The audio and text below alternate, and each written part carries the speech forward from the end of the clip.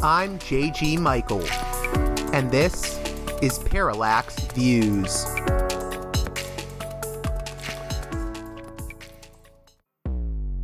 Hello, this is Mike Swanson. In a few moments, you're going to listen to another segment of Parallax Views. But before you do that, let me tell you about my new book, Why the Vietnam War. It's a sequel to my previous book called The War State, which has lots of positive reviews and Amazon's been out for years. But this one is a more detailed case study of how the American empire and national security state operate using Vietnam. And I believe it shows also how things work today, how policy is actually made and why. So grab the book on Amazon.com, Why the Vietnam War.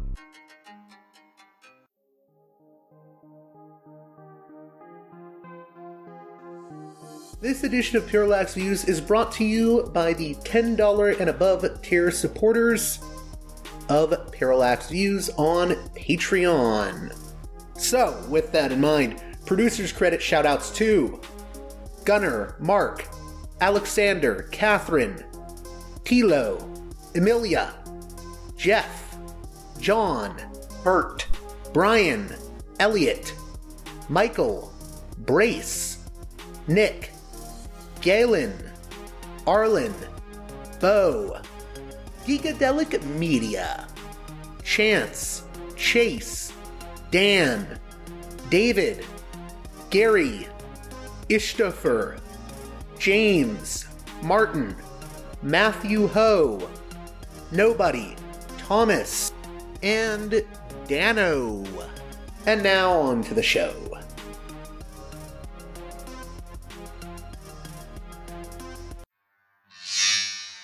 Well, we just had an AI voice say recording in progress to us. How perfect is that? I'm keeping that in there. Anyways, welcome back to Parallax Views. Grant Gallagher, who has been on the show before, especially when COVID started. That was, I think, a few years ago now that we had you on. And you're back now to talk about your Newsweek opinion piece, Why AI Panic is Not About Safety. First off, how are you doing? And what are your thoughts on how things have changed since we had you on when the pandemic started? So, doing well. Appreciate you asking. That would be a whole interesting thing to revisit. I definitely think the things have accelerated, changed in interesting ways. What's interesting about the pandemic is I feel there's sort of a weird exhaustion with talking about it, or kind of a taboo. Like it's interesting that it was kind of supposed to define politics for a decade or something like that. And I remember there was even excitement about positive things that could come out of it or things like that. Now it's just something you don't hear much about. I mean, it's weirdly I think the same thing has happened with last year, all we would talk about is Ukraine. Now it's, I think everyone's fatigued.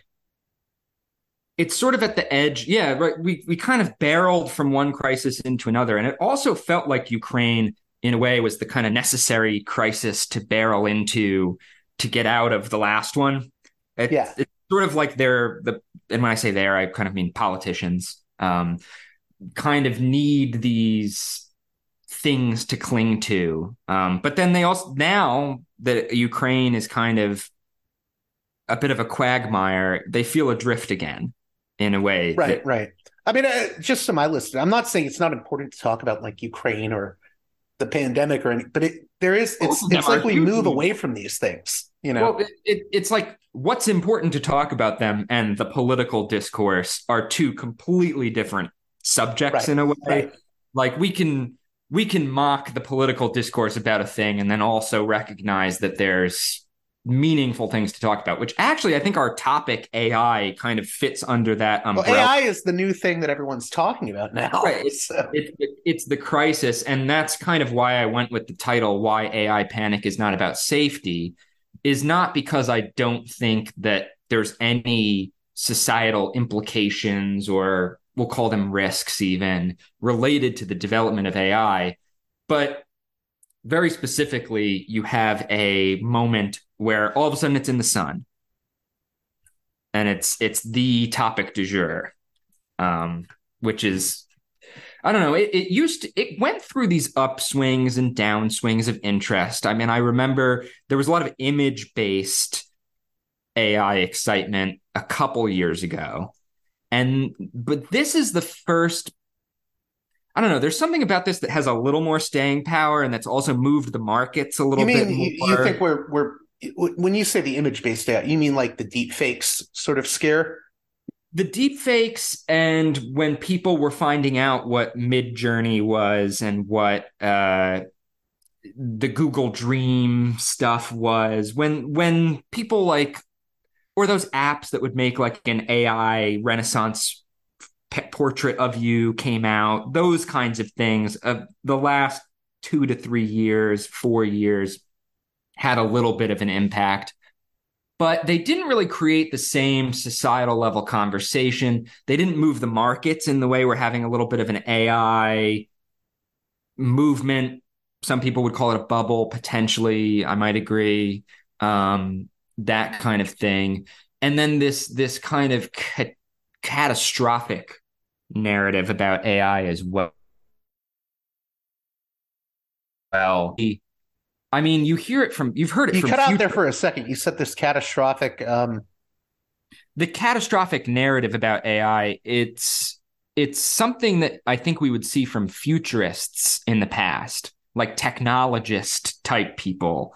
I That was going to say one of the articles that I keep seeing over and over is this Economist piece about Yuval Noah Harari, the guy that wrote *Sapiens* and *Homo Deus*, saying, Yeah. "Oh, AI has hacked the human operating system of human civilization. It's the end."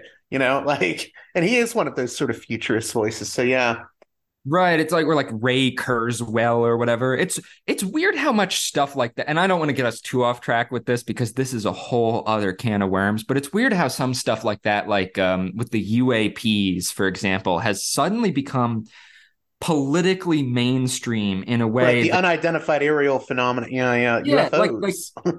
yeah, like okay, like it was definitely cooler when like Fox Mulder was into it than when Harry Reid was, but it's definitely it's become, yeah, that's a whole other thing. But I have a thought too about like mainstream politics becoming more conspiratorial, and I think people also take that as like they only see like the right wing version of that, but I think all of politics has become very conspiratorially driven in a way in the last few years.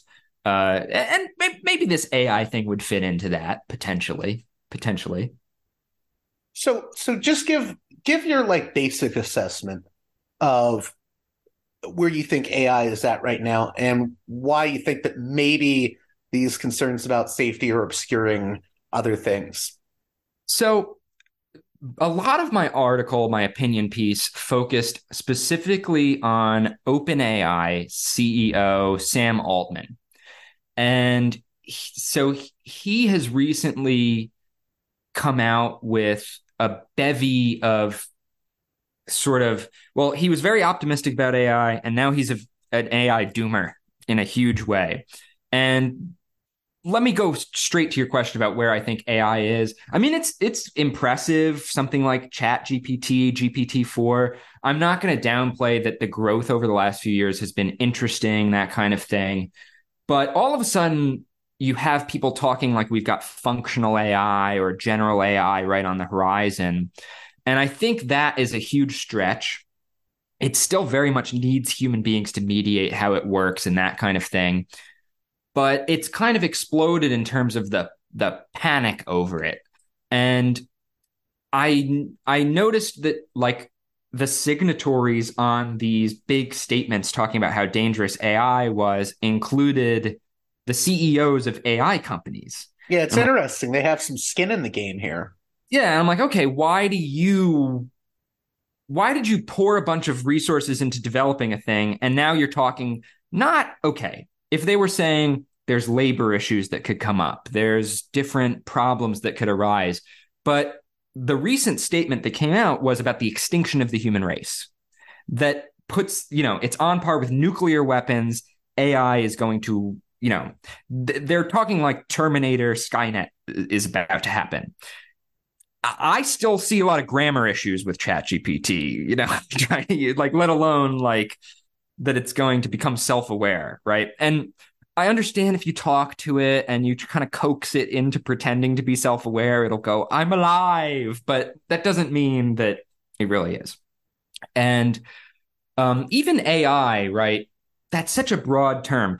The recent thing has been these LLMs, which is large language models. They're a very specific type of AI, and they're not thinking. They're not using logic. They're not solving puzzles.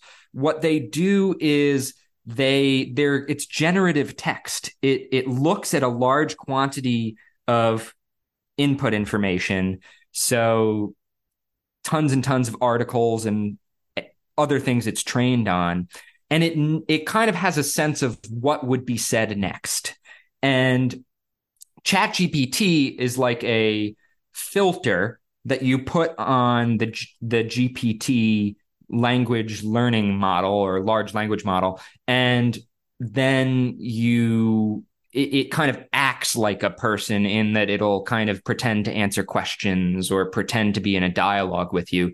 But ultimately, what it's really doing still is fill in the blank. Here are some words. Here's what comes next. So it's like a parlor trick version of Google. In a little bit. I mean, I hate to put it that bluntly, and it's probably not a correct categorization, but I think you get what I mean. It's like it's autofill times a billion. Yeah.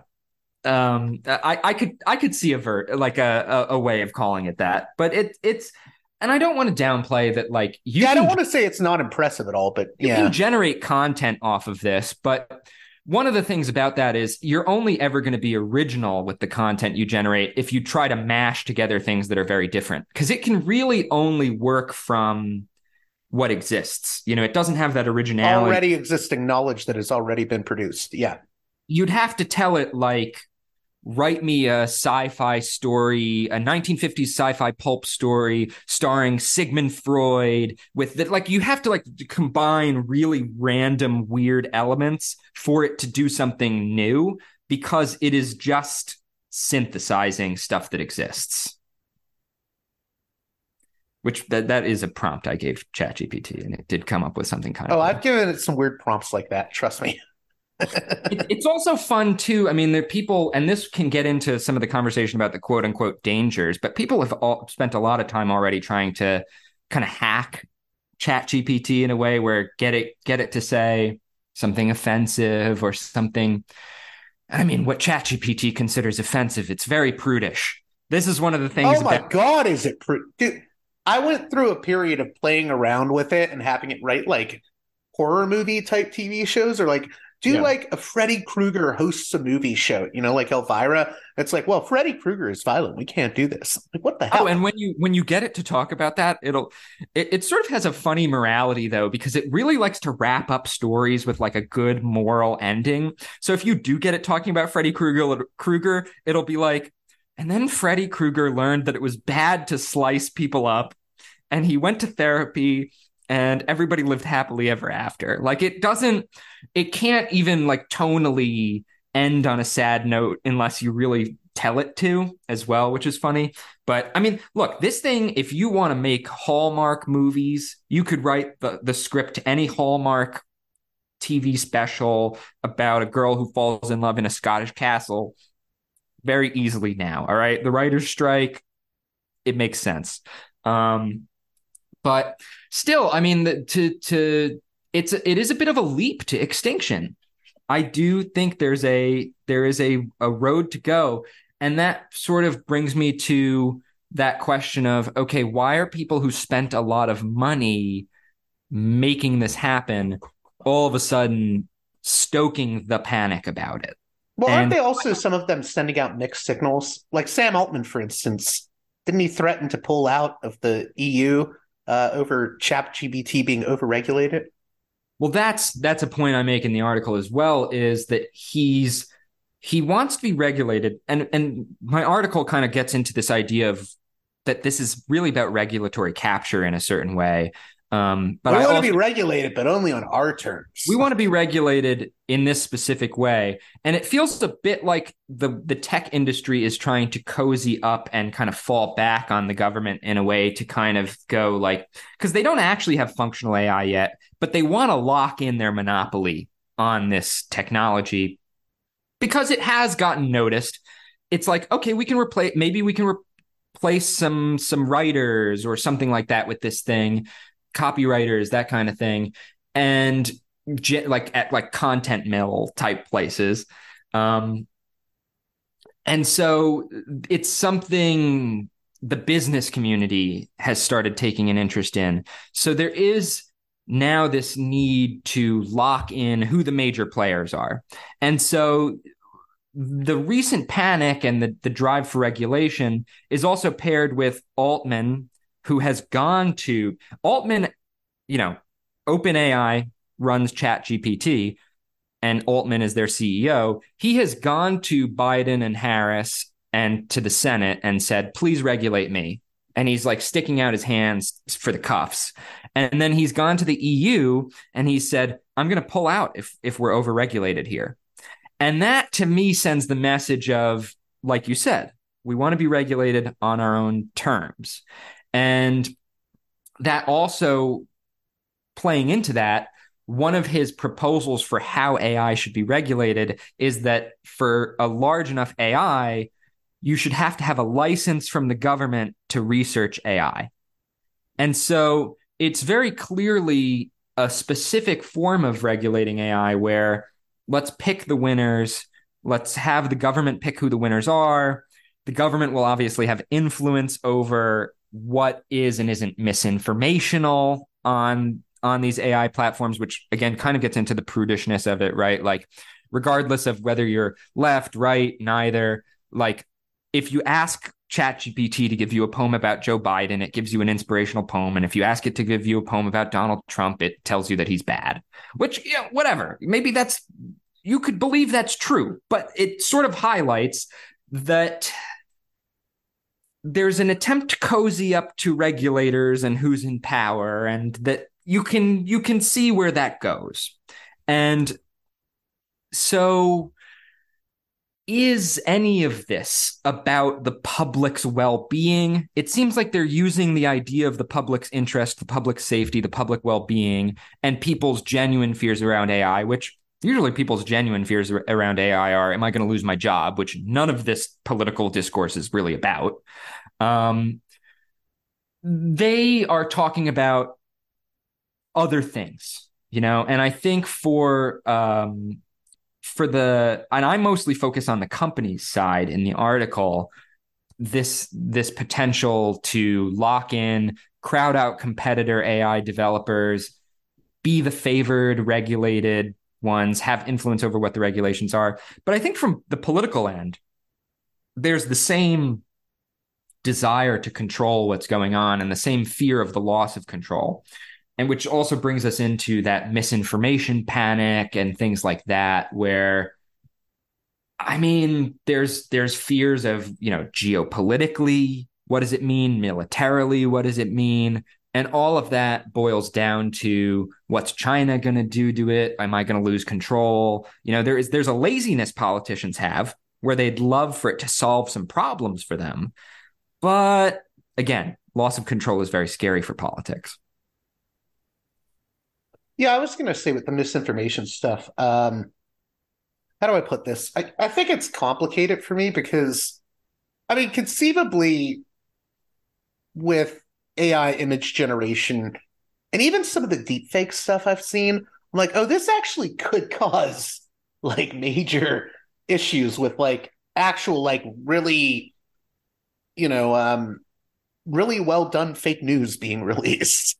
And I could see how that would like, cause a lot of chaos. But at the same time, I do get weary of the way we propose dealing with that, I guess. Well, and I think of it this way too. One of the other risks with how good AI voice stuff is, our conversation right now, even if neither of us had put any other content out on the internet up until today. This was the first time either of us ever publicly spoke anywhere.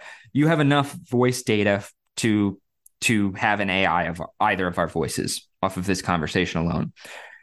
So say I lose my credit card and say I call my bank and I give them my new address to send the new credit card to, and it's you've just a deep fake of my voice. So there are, of course, there's real actual stuff that you can do with this. But I also think Pandora's box is kind of open on a lot of this. I mean, I think we're more in a mitigate and adapt situation than we are like, how do we stop this? It's what do you mean stop it? You already have the advanced deep fake video, you have the advanced deep fake audio. So, I mean, there's no way to get rid of it. The internet is everywhere. It's already networked to every corner.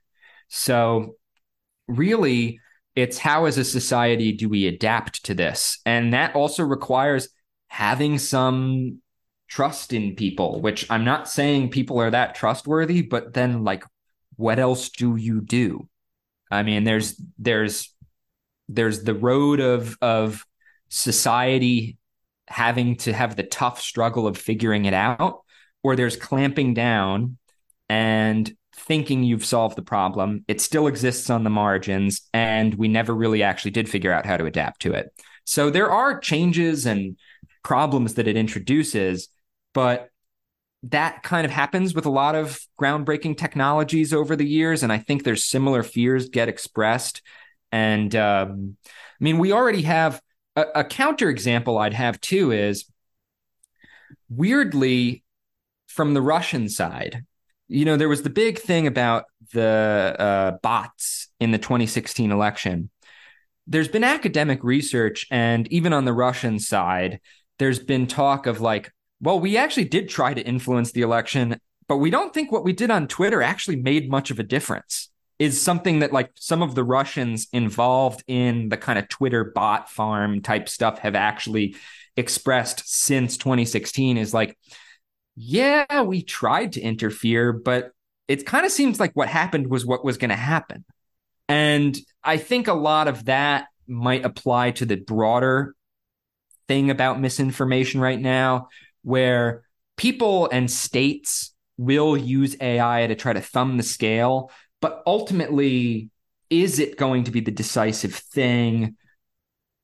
People will also adapt. I mean, we have a generation coming up now that has grown up on the internet, and it's not always going to be that the internet is dominated by like boomers and that kind of thing, which by the way, no, I'm not a boomer hater, like whatever. But it's like, you know, the general thing I'm trying to express though is that computer literate people are adults now, and the upcoming generation has always had computers around, like to a degree that not even I can relate to, you know, like they didn't even have the flip phones.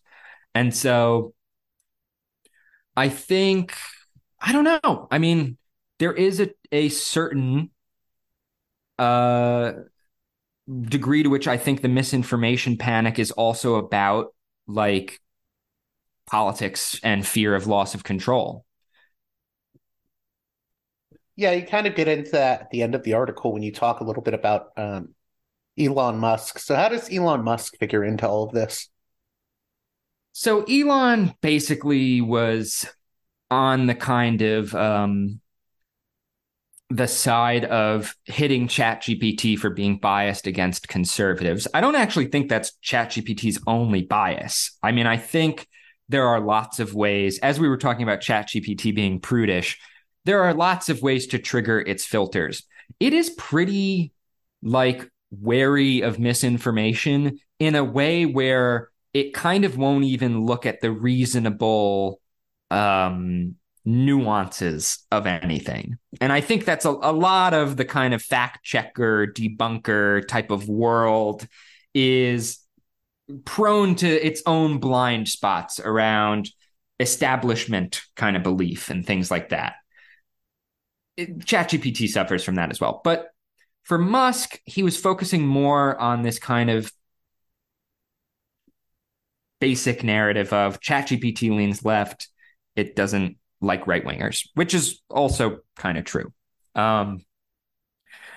Whether you kind of care about that or not, whether you believe Elon is right about that or not, it does highlight that as soon as we get into this kind of thing like Altman is proposing, where the state licenses people to regulate AI, like licenses whether you're allowed to make an AI or not, people are going to craft their content filters towards the administrations that are in power and towards what they think will be allowed. And then that just gives politics complete influence over a robot which people are going to take as objective truth. If you're worried about misinformation and that people are going to take what an AI tells them as objectively true, well, why would you actually trust politics to be any more honest than the rest of the world?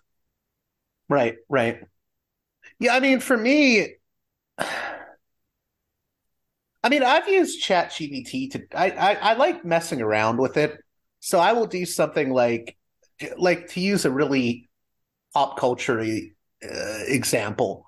I will be like, okay, give a libertarian assessment of like the Spider-Man comics. And I'll be like, give me a Marxist analysis of Spider-Man. And it will do both. I mean, it's really just sort of like throwing back uh, whatever you ask of it to you. It doesn't, and I think in most ways it just replicates whatever the ruling ideology is. I would agree though that like it is not hard to get around its biases. Yeah. Like if you just give it at face value a liberal or a conservative thing, it tends to be more favorable to the liberal thing. But it's just not very hard to frame it in the right language of like, I'm aware of the risks of misinformation, like knowing that we are in a role play. Like there's lots of weird ways that people actually get around the filters on GPT that are kind of fun. And I think this is going to increasingly be if AI does cause social issues, I mean, some of it will be something like, you're trying to talk to your insurance company and it's mediated by one of these stupid robots and you're like banging your head into the wall. So figuring out how to get around these things, filters and internal logic is going to be a talent potentially if this actually gets widely implemented. But again, that's such a different everyday life kind of banal issue compared to the panic of dystopia and Skynet. yeah, Skynet, that kind of thing. Which is how politics and the high tech private sector seems to be framing things right now in kind of the most scary way possible. So then, where do you think this debate is headed from here? Just more of the same with companies sort of jockeying for position to get the administrative state's approval? That's a good question because you're there's also this weird global decoupling going on that kind of it's back and forth with countries.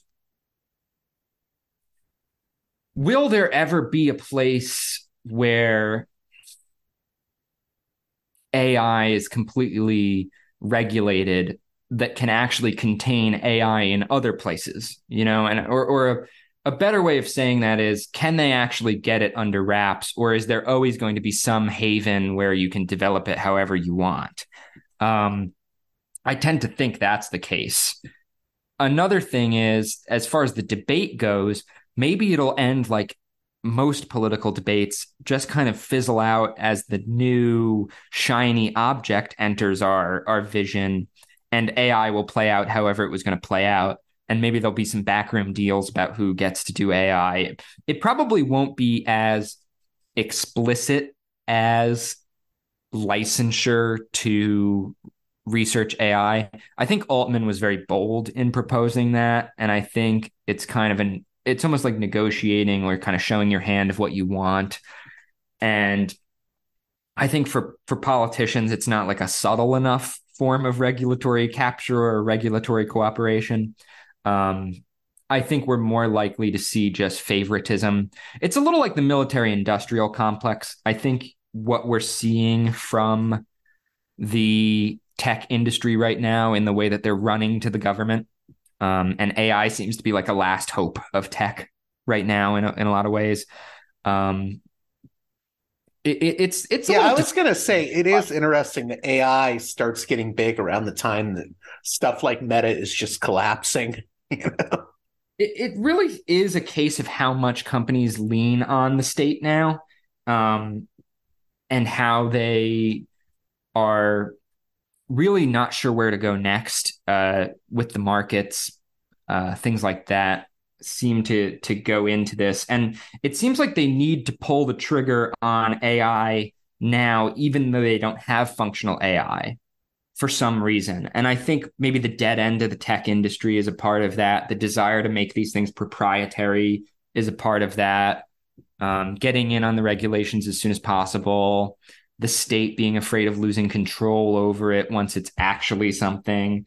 But it just seems like it's set up to be similar to that military industrial public private hand in hand type of thing that the tech industry wants now, and that drove a lot of the even the mid 2010s till now. The tech industry has really kind of gotten whipped in line, I think, by its regulators and by the state. You see stuff like Facebook groups, for example. I remember Facebook groups used to be a really accessible way to like talk to people and to form little communities, or you had stuff like Facebook neighborhoods popped up. But weirdly, the actual ways that you could use social media to network with like-minded people and come up with ideas and those kind of things have all kind of been whipped away and disciplined. I think kind of tying into that misinformation panic. And we're seeing much more of a kind of curated, branded internet. Those kind of Wild West days of the internet have seemingly really died out over the Oh, last. it's all disappeared. Yeah. Yeah. And I think that in the way that tech kind of folded on all of that, but willingly, there's kind of a willing folding into politics that's going on with this issue as well. It's kind of similar in that way. Weird fact about Altman, also OpenAI CEO Altman, he is a prepper. He's I did not know that, like a doomsday prepper. like which also lends itself towards maybe him being able to perform this role of the scared of extinction guy really well. In 2016, he said, quote, "I have guns, gold, potassium iodide, antibiotics, batteries, water, gas masks from the IDF, and a big patch of land in Big Sur I can fly to." That's like a direct Sam Altman quote. And I see guys like Zuckerberg posed in body armor recently. These guys are really afraid of collapse and decline and things like that now. And I think like the diminishing returns on their industry plays into this. There's something connected with all of this that's kind of intriguing.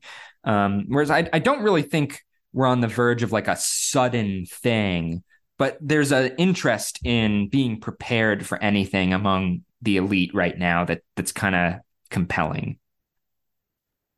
I want to go back to I mean, I don't want to spend too much time on it because I think you were interested in other aspects of this conversation more, but the whole political bias thing, I mean, I have to be honest, I'm kind of skeptical when people say that it has this super left-wing bias in the sense of, I think it has sort of a centrist establishment bias.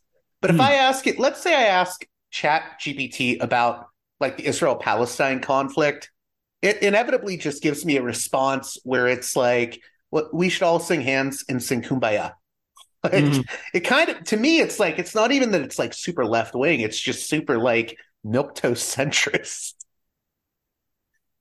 Well, there's a couple ways of attacking or getting into that. One would be, I think that like over the last few years, left wing and milquetoast centrist have gone through a little bit of a merger, right? Like there is a kind of the way that the left kind of collapsed into the center and became this like kind of attack Chihuahua for them more than really like I don't see an independent left in the way I did even kind of 6 or 7 years ago.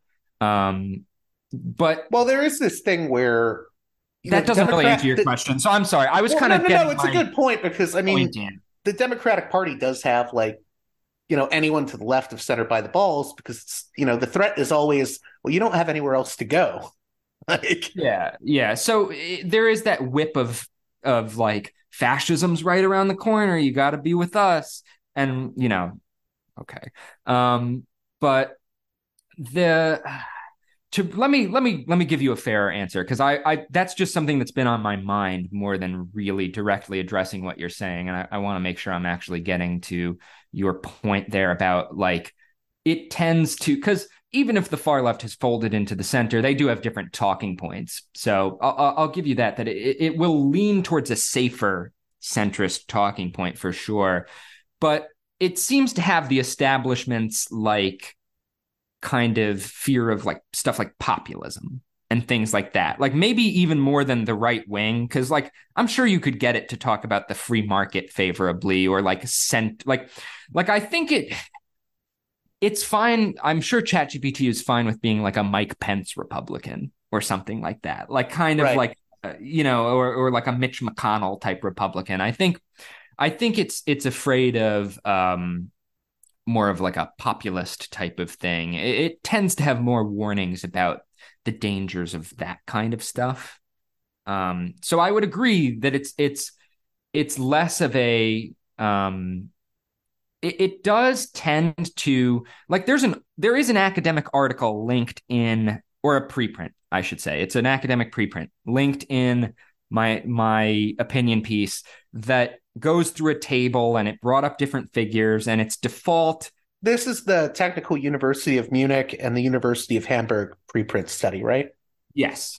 Yes. So they basically they fed it names of people or brought up different political figures, and it tended to be more favorable towards it had like kind of a green center left bend to it, which my point in raising that is not that that's the most offensive thing in the world or something, and I need chat gpt to be like mega pilled or like that's not my message here, but it does kind of I don't know.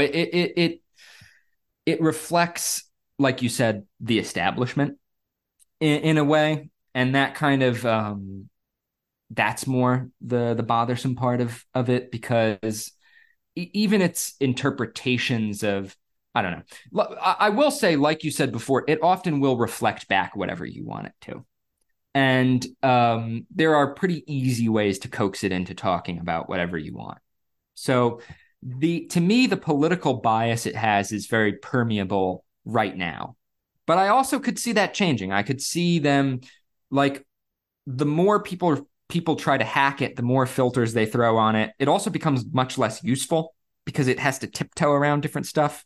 Right, right. You know what I think is going to happen eventually? I think we're eventually going to have like all these different types of AIs. We're going to have like right wing MAGA chat GPT and then like centrist chat GPT, and they'll argue with each other instead of us arguing with each other on Twitter. That actually sounds maybe we could abolish politics entirely by just having the whole conversation take place through these AI art. It's like that Zizek. It's a little vulgar, so I won't. I if anybody gets the reference, it's like Zizek talking about that date with the toys. But like that happens over there, and then we're free to actually have a real conversation about what's going on in society. Yeah, maybe that's the best outcome is we can just automate the discourse instead of having to have it ourselves. But yeah, I could see that. You've got like different political stripes of AI, that kind of thing. And I do think that is maybe a limitation of somebody like Elon's critique of AI is like he might make like truth AI, and it just Right, like so, right, right. Can we just just says have what an he thinks. AI that's more biased to the right instead? That would be the solution. Yeah, but yeah, that seems to be where that would go. Which, like, of course, all of this folds into like attempts to kind of juice up the culture war, which seems weirdly like flat at the moment. And people are just desperate, and people in politics are kind of desperate to revive the culture war. But it's like, what is it going to orbit around? I don't know. Yeah, that's interesting because it does bring us back to the one thing we don't talk about with AI, which is like displacement of workers or economic impacts against workers.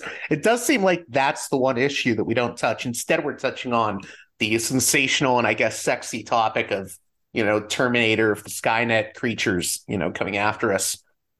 Creatures, I mean robots. That's like a very cyberpunk thing to call them creatures, actually. Yeah, Like they're yeah. mechanical. Like you're actually advancing a few stages.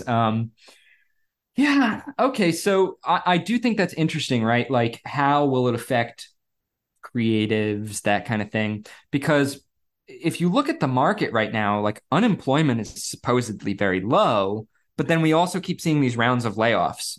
Um, and so some friends and I have termed what we're going through in the employment market an office jobs recession. And I think that might be, I mean, can AI actually replace all of those people?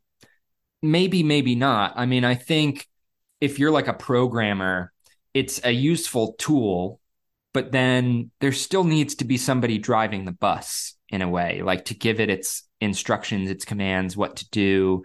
And ultimately, like rather than that person being an executive or a manager, it's helpful for that person to also know somewhat how coding and all of that works.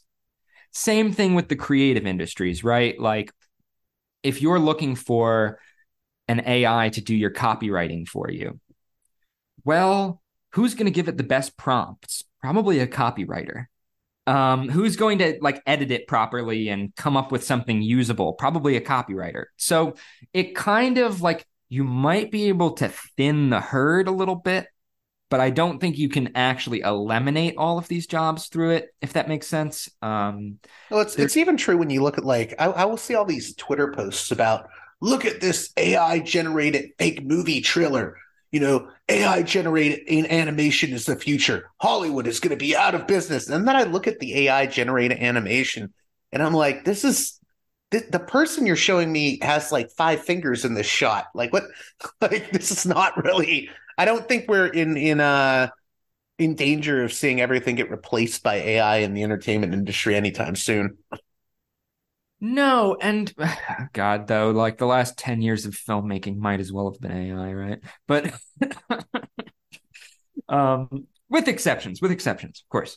Um, but yeah, I mean that's certainly true too. Like I don't find that it has the creative chops quite yet to do stuff like be original, and oftentimes too AI will lie to you. Like ChatGPT will just be wrong like openly and not in like a misinformation like No, Russian it is kind of not way. good for like if I'm doing. I will not use that for research when I do these shows because it will just give me info. Like it will just make stuff up. And you Like can confront it about it and it'll be like, I didn't do that. Like it almost seems like it's being petulant with you, but it's actually just its prerogative to respond. And it's like an improv comic. Like yeah, yeah. See, the it's got thing a I get yes is I'll correct it and then it'll be like, and. oh, I was wrong. Sometimes it'll say it was wrong, but I've asked it like, where is that thing I asked for? And it'll be like, it's right in paragraph 9. I look and there's nothing there. It's so it chooses different strategies, I think, based on different things, but it is ultimately an improv actor and it's going to yes and you on things. So if you have a wrong premise, sometimes it'll just go right there with you. Um, but it just, I don't know. Sometimes it just doesn't get it, and maybe it'll get better at that stuff, and we can revisit Well, this. that's the argument people always make, right? Yeah. Like, well, you're right. The AI generated animation isn't that great now, but think about a year from now. And I'm like, well, we don't know. That's still an unknown. Hmm.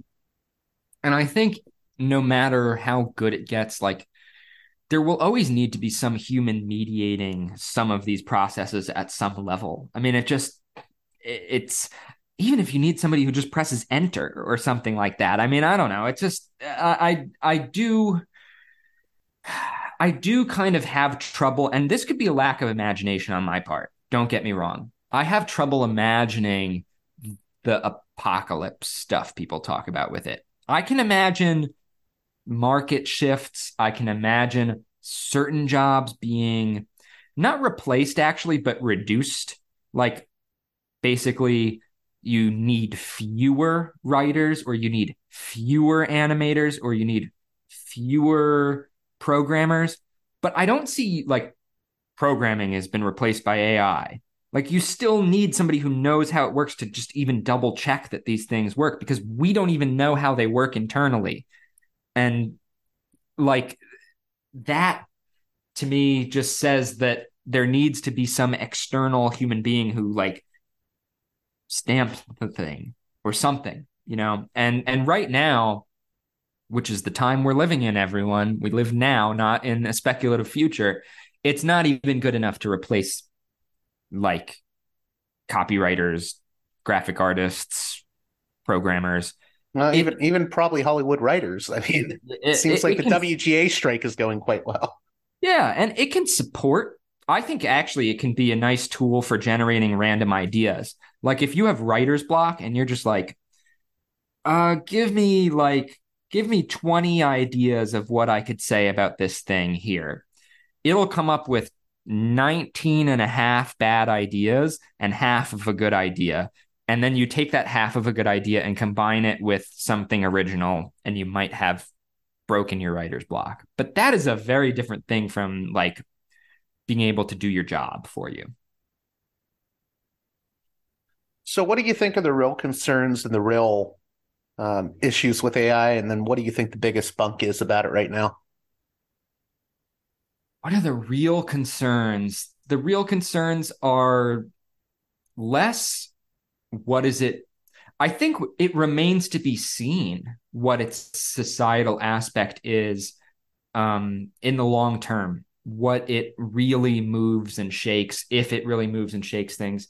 Because right now, the changes it's making are more changes people are making kind of speculatively.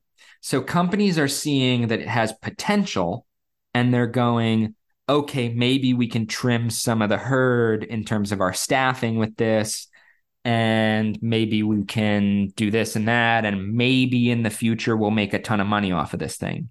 So it's fueling some market motion right now. Maybe the risk is just that that bubble pops, right? Like, what if that's the real risk, is that you can't make Skynet out of it, and like we've pumped all of this money back into tech that kind of fell out of it, and we have yet another bubble that pops in this kind of way that's been happening lately. I mean, maybe that's it. It seems almost like their last hope to keep the economy going until the election, in a way too. Like can we keep this thing from falling off the, like keep the wheels from falling off the cart right now type thing. And this seems to be one of the things that's generating a little bit of excitement for financial markets. So, you know, maybe there's risk of what if the high kind of comes down and it didn't transform society, right? I agree about the labor issue, though. I do think there is concern about people losing jobs from it. But What do you I think of the writer's strike, since we sort of mentioned it in passing? yeah, the Because writer strike. I'm weird on it because I'm not a big fan of how Hollywood writers write movies and television now, but I kind of understand as well. Yeah. Yeah. I mean, I'm supportive of them generally, so. I would agree with that. Ultimately, you know, I am not against the writers in the writer's strike, that kind of thing. It's an interesting thing to think about, because I don't know if I can even blame writers for the way Hollywood has had these diminishing returns lately. I think there's some kind of lack of like there's something broader culturally underpinning the decline of media and art, um, where art institutions, weirdly, I think art institutions have also done the same thing we were talking about with the tech industry, with this running to the state. But to art, it looks more like running to politics, is the more Right. obvious expression of it. And so I don't think that like shows, for example, like I don't care. Like, I don't think the average person really like is that bothered about shows kind of going woke in the sense that they're like, oh my God, I'm so offended that there's a gay couple in The Last of Us. Like, I don't think that's what actually bothers people about like the quality of writing right now. Um, but I also think there's like a tendency for writing today to go down political paths that aren't very deep, right? Kind of superficial, kind of Yeah, I recognition, was gonna that say. I kind of mean, thing. listen.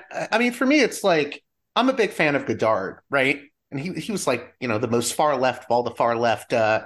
French filmmakers, right? But there was still moral complexity in his work, and I just, Right. this stuff that comes out of Hollywood today, whether it's like, a quote unquote what people call a woke show, or whether it's even like a Dallas Sonier produced right wing movie on the Daily Wire, a lot Yeah. of these like products, they're sort of just pandering, and Well, there's yeah. no I moral mean, so complexity. so Reds. Let's talk about Reds, for example, right? That's a movie that talks about politics, but it is ambivalent, right? And there's not a lot of political material out of Hollywood that is ambivalent now. Like, Don't Look Up, for example, is a great like the public is stupid, everybody on the right is stupid, everybody on the left is really smart. Thank you, next. Like that's kind of the like kind of political depth that we get now. Or even there's the new genre of like rich people are stupid movies, like Glass Onion and stuff like that, which, oh man, you're gonna you might hear about this. A lot of people really like Glass Onion. I thought Glass Onion was like Rian Johnson sitting on the toilet tweeting out his thoughts on how, did you know Elon's not actually a genius? And it's like, okay, yeah, like to an extent, but like, God, like this is like just the most Twitter movie possible. Like, and like you have Daniel Craig staring into the camera, lecturing the audience on like, here's what you should believe exactly on this political topic. And I just, that is what I think really That's bothers people what I about always tell politics in people. movies. What I always tell people is I want, like, if a movie is going to have a particular viewpoint, I want to be maybe seduced into that viewpoint by the way the story is told. I want you to like seduce me into it. It's like a fucking dance, right? You gotta seduce me with your kind of worldview or what you're trying to present. I don't want to be like brutally fucked by fucking Conan the Barbarian, where you're like shoving you're just like Yeah. It's the heavy hand. lecturing me, It's yeah. the heavy-handedness. And I think that really does deaden art in a way where like, and it also kind of, it makes it hard to complain about too, because you have stuff where like, then because the politics ostensibly being expressed by the media are progressive, they can kind of hide behind their diverse cast and something like that and be like, oh, you didn't like this because we hired this diverse person. They might not actually be treating that actor well, right? Like, oh no, should I say it? Okay, Disney Star Wars. Okay, I'm going there. John Boyega, for example. Okay, John Boyega was not treated very well by Disney and the Star Wars stuff, and they gave him a terrible character arc. But if you were to criticize like one of the new Star Wars movies, they'd be like, "So you hate John Boyega, do you?" Or like you hate the person who played Rose or whatever. You can cut this. I can't believe I'm talking about Star Wars, but like you get my point. Where not, it also becomes frustrating to talk about. Where Well, like it can become convenient cover, right? Like, if someone doesn't like the Incredible She-Hulk TV show, they can just say, "Well, why do you yeah, hate women?" yeah, Like, there's like a mid-wit quality to some of these like productions, and they're not even necessarily being great to the actors that they're touting as representation, but they kind of use those representative actors as like shield cover in a way that's like, I think, kind of scummy. But I mean, the to get back to the original point, it seems like the writer's strike is, I mean, they've explicitly cited AI in their stuff. Yeah, and I think they have reasons to be concerned about it. I mean, I am like, as much as I've bitched about Hollywood writing over the past maybe decade, I'm also very supportive of it. So yeah, of the strike itself, and I do think they have real concerns. Well, if you were a writer in Hollywood, like trying to write something different, for example, maybe this would bother you. Or like you're just a guy who's doing his job, guy or girl who's doing his job. And like at the end of the day, even if I think that the reason that entertainment has kind of become drivel is not just on writers. I think there is a cultural underpinning to it. There is like a alienation that art institutions have from the rest of society that has led them to flee to politics. That was all the point I was trying to make. And yes, they can flee to the left or they can flee to the right. But the alienation of art institutions from society has led them to flee to kind of this like politics Funko Pop zone of thinking that I just like, I don't know. It's I like, feel like you're dancing around the often spoken criticism that now all art and movies are basically made for children. it seems that way. I mean, even like stuff like A24 does not really strike me as like well, I can't talk about it all in a sweeping way because I liked some of it, but even the idea of a deep art movie seems kind of lacking to me today, compared to stuff I've watched from the past. And even like, I don't know, like more some of the more recent stuff that's good, like Children of Men, like I can name, but like there hasn't been a really damn good movie that knocked my socks off in a while. Um, and maybe I'm looking in the wrong places, but it just feels like something qualitative has changed, and things like you've got the decline of the mid-budget movie is a thing that's cited a lot that I think is a true complaint people have. And that's not something that writers have a lot of control over. I mean, they are ultimately, writers are working within the market. Um, and if scripts about weird, cool stuff aren't going to get accepted, I mean, that's just what's happening right now. Right. And that's not really under their control. I'm sure someone's going to respond to us because I've gotten this before, and I'm at least willing to entertain it. Do you think it's just we're getting old? I don't know, because I don't have to look that far back for stuff that I like. And I would just challenge them to give me an example then of good stuff.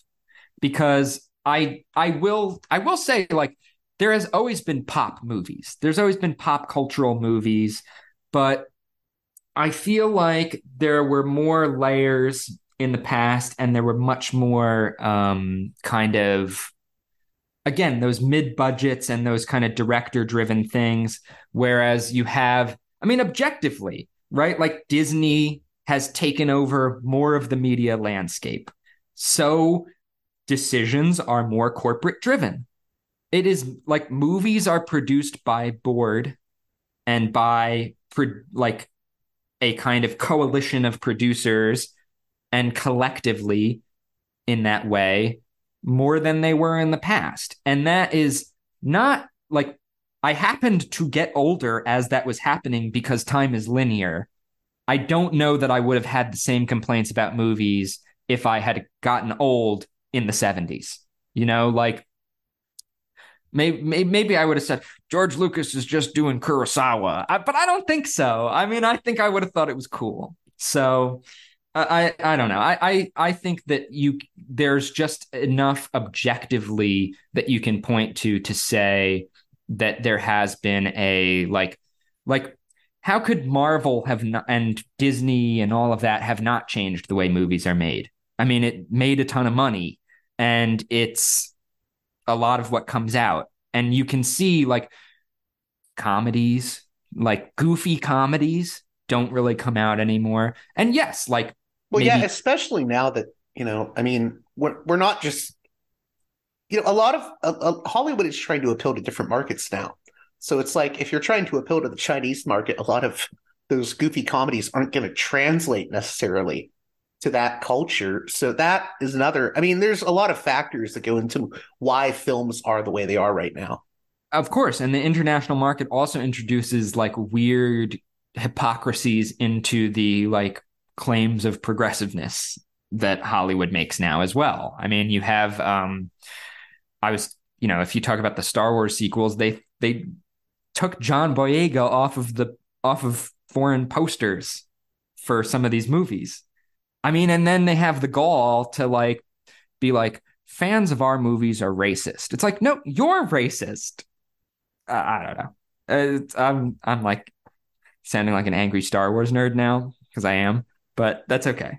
I will be honest, like you know what? I've never gotten into Star Wars. I'm a THX 1138 kind of guy. Hey, I'm a George Lucas fan, so I'm there with you on that.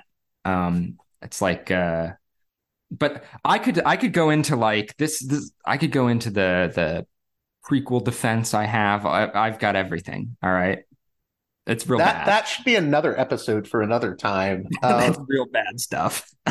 But so before we wrap up, Yeah. like, do you have? So I don't want to go back to the Writers Guild thing too much, but like, what's your basic assessment on how people are looking at that? Well, I don't know. It hasn't really popped up as a huge discourse thing either, is one thing to think about. Like, is that it's not making a ton of waves. It almost feels expected in a way. It's not offensive to me that the writers are striking.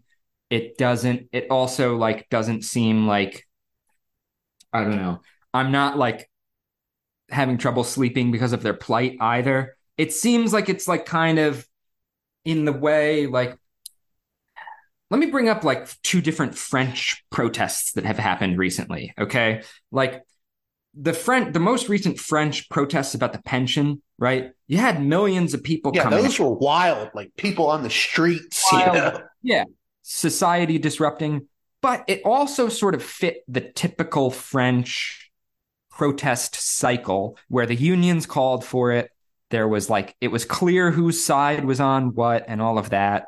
And they weren't able to achieve their objectives, really. They just, it didn't work, even though there were so many people ostensibly involved in it. Go back a few more years and you have the yellow vests. Okay. Not really officially called by any union. You have something that just kind of coalesced and everybody in politics is kind of suspicious of it. Is it far left? Is it far right? What is this? But it comes out of nowhere and it's speaking to more anti-political concerns, and they actually achieved what they wanted and more, right?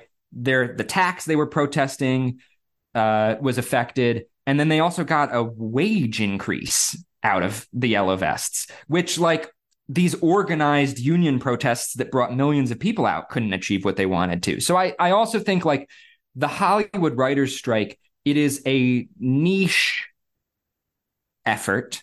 It is not like, this is not some wildcat like groundbreaking type of thing. So I mean, I wish them the best. Ultimately I root for them against like the powers that be of Hollywood, but then also I Yeah, I was feel, gonna say I am admittedly partisan on this issue. I'm yeah. very much pro And the me, WGA, me but too. If you force me to be like gun to my head, obviously I'm with the writers who are striking. But I also think like this is also, it's much more of like a opposition negotiation type of thing where they have relationships with the studios and they're figuring out in an employer employee kind of way, where do we meet in the middle on this issue. It's not like and I think that's just part of like to me it's like much more encapsulated in the capitalist labor market process as like a union effort. I wouldn't call it like a radical revolutionary thing, which, not everything has to be that. That's fine.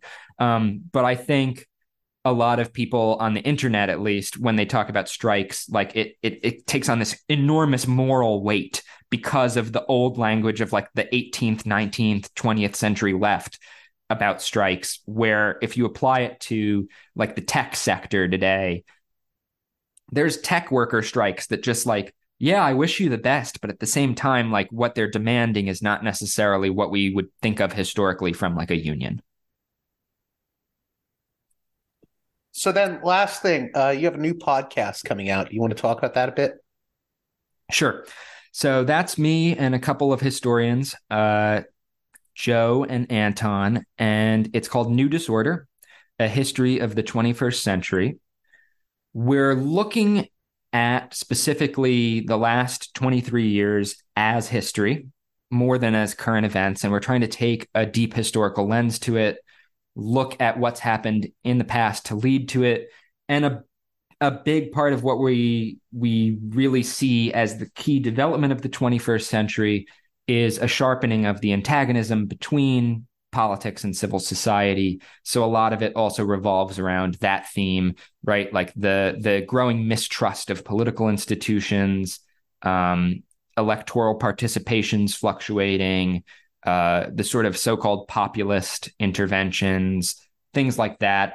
And also the decline of the political class, the way politics has become more deranged, things of that nature. So, for example, one of our first episodes is about Henry Kissinger, and we're looking at him as an example of how the elite's view of themselves and the world has changed, right? Because Kissinger, obviously, he's this realist. He thinks of things in this kind of mercenary, we will advance American interests, like type of like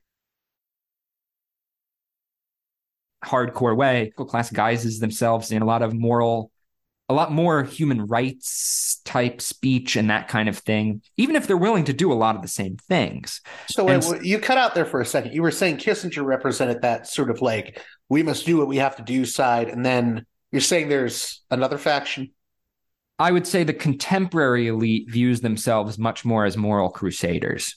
Right, as opposed to Kissinger, who was just sort of cold. Yeah. Yeah, I think for Kissinger, like he's doing his duty, like there's a virtue ethics to Kissinger in the idea of civic duty, but you can subsume a lot of amoral things under that. Whereas I think the current elite, it's weird. Kissinger had his 100th birthday recently, and there were a lot of political people who attended the event, but they have this reverence for him, and then at the same time, they're ashamed of Henry Kissinger. And they don't really know how to square the circle on a figure like that. So he's a very interesting guy for me to look at with how has the elite changed from the 20th to the 20th.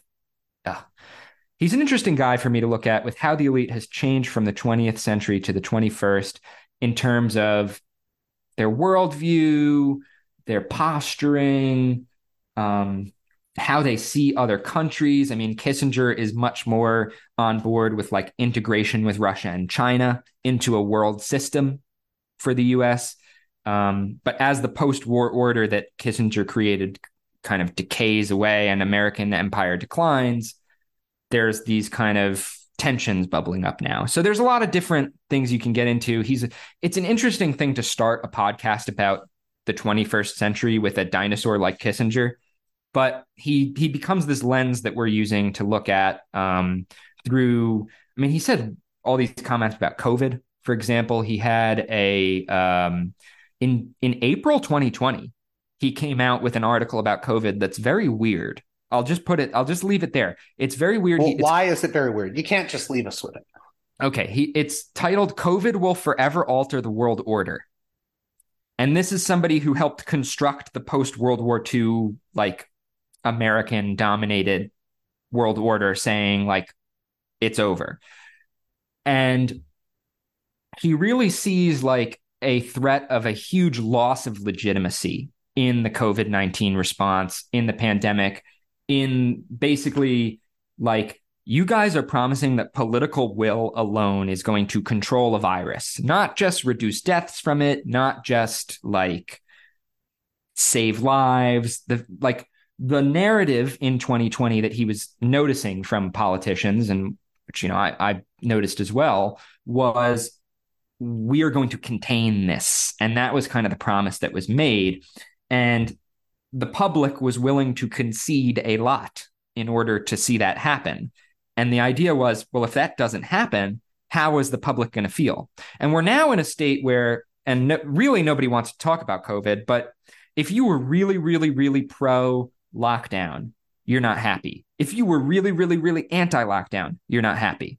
Nobody really won in terms of if you're in the public and you thought you were getting something out of what was going on or wanted something different to happen. They didn't really satisfy any constituency, because to the people who wanted to do more, it failed. And to the people who didn't want to do anything, look, see, it failed. Or, when I say didn't want to do anything, maybe wanted a different kind of response is a much fairer way to put it. But the point being, there was a huge threat of loss of legitimacy in the level of control by political will that was promised. Now, he also has comments about Ukraine that ended up pretty controversial that we get into as well.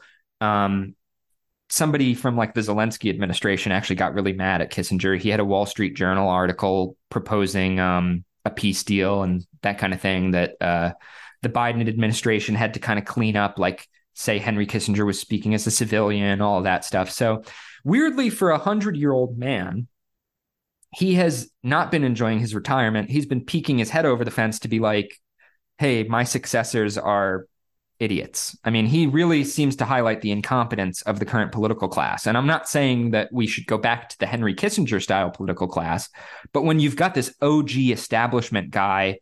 Yeah, I was going to say this before we recorded. For people that don't know, I was bringing up the other figure I consider just as important as Kissinger is Zbigniew Brzezinski.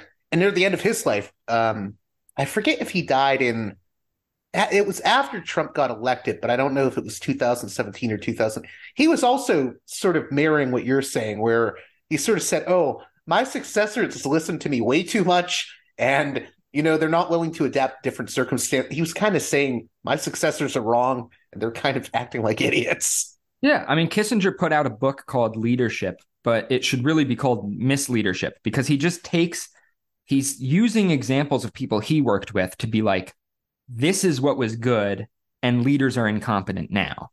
And so it's really interesting to see somebody who could kind of fade away with a legacy untarnished, who actually feels like maybe their legacy is threatened by just how crazy the political class has gotten. And again, that's not a call for a return to Kissinger style empire, but it's like, why is somebody like that, he's not just saying, oh, they don't have my policy interests. He genuinely thinks that the wheels are coming off the wagon, and that they are basically making American decline worse than it has to be, those kinds of things. I mean, he basically seems to think that they've lost the public's trust, or he's started to notice that they've lost the public's trust, which is something that's been a theme in my work for years now. And it's interesting to be able to say, don't take it from me. The OG establishment guy is noticing that they've lost the public's trust. So, that's something to investigate. Anything else you want to say about Kissinger? I mean, he ties into the AI thing too, right? Kissinger is also very concerned about AI. I imagine for Kissinger, it is similar to the concerns of contemporary politicians on this issue, where how is this going to affect warfare? How is this going to affect geopolitics? How is this going to affect the ability to control narratives? I think that and even, that even goes back to, why is Kissinger mad at the current political class? It's not because he's so sad that they're screwing over the everyday person. He's worried about their ability to manage things and to keep a lid on society. We'll leave it at that. Grant, how can my listeners keep up with your work? That's a good question. So we do have a new disorder Substack set up that is going to basically be, we're definitely going to repost the episodes to that. And I can get you the link to the Substack for you to put maybe in the description. So we're going to repost stuff from the podcast there. We're still figuring out where everything is going to land. I imagine we're going to do a YouTube channel, stuff like that. And then, we'll just take it from there. Probably, as podcasters, of course, grifters and hustlers at heart. So there'll be a Patreon. Don't you worry. And we'll just I'll come up with some links. Okay, and thank you again, Grant, for coming on Parallax Views. Yeah, my pleasure. It was fun. Well, that does it for this edition of Parallax Views. I hope you enjoyed my conversation with Grant M. Gallagher, and you'll be on the lookout for his podcast. As always, if you appreciate the work here I do, please consider supporting me at patreon.com/parallaxviews. One more time, that's patreon.com/parallaxviews. And with that being said, until next time, you've been listening to Parallax Views with Parallax Views to Parallax Views with Parallax Views. The way out is not simply to say, don't do it, just to prohibit. It's nothing else. If we don't do it, others will be doing it like crazy. So, we have to confront the problem. But no, basically, I know of the great anxieties, problems, new forms of control, but it's also new forms of freedom. This is why I always emphasize that internet and all this new digital stuff, it's a very ambiguous phenomenon, but it's the field of struggle. New forms of enslavement, but at the same time, new incredible forms of freedom. We have to accept the fight with no nostalgia for old, allegedly more authentic communities or whatever. I'm not afraid. I'm not afraid. I'm not afraid. I'm not afraid.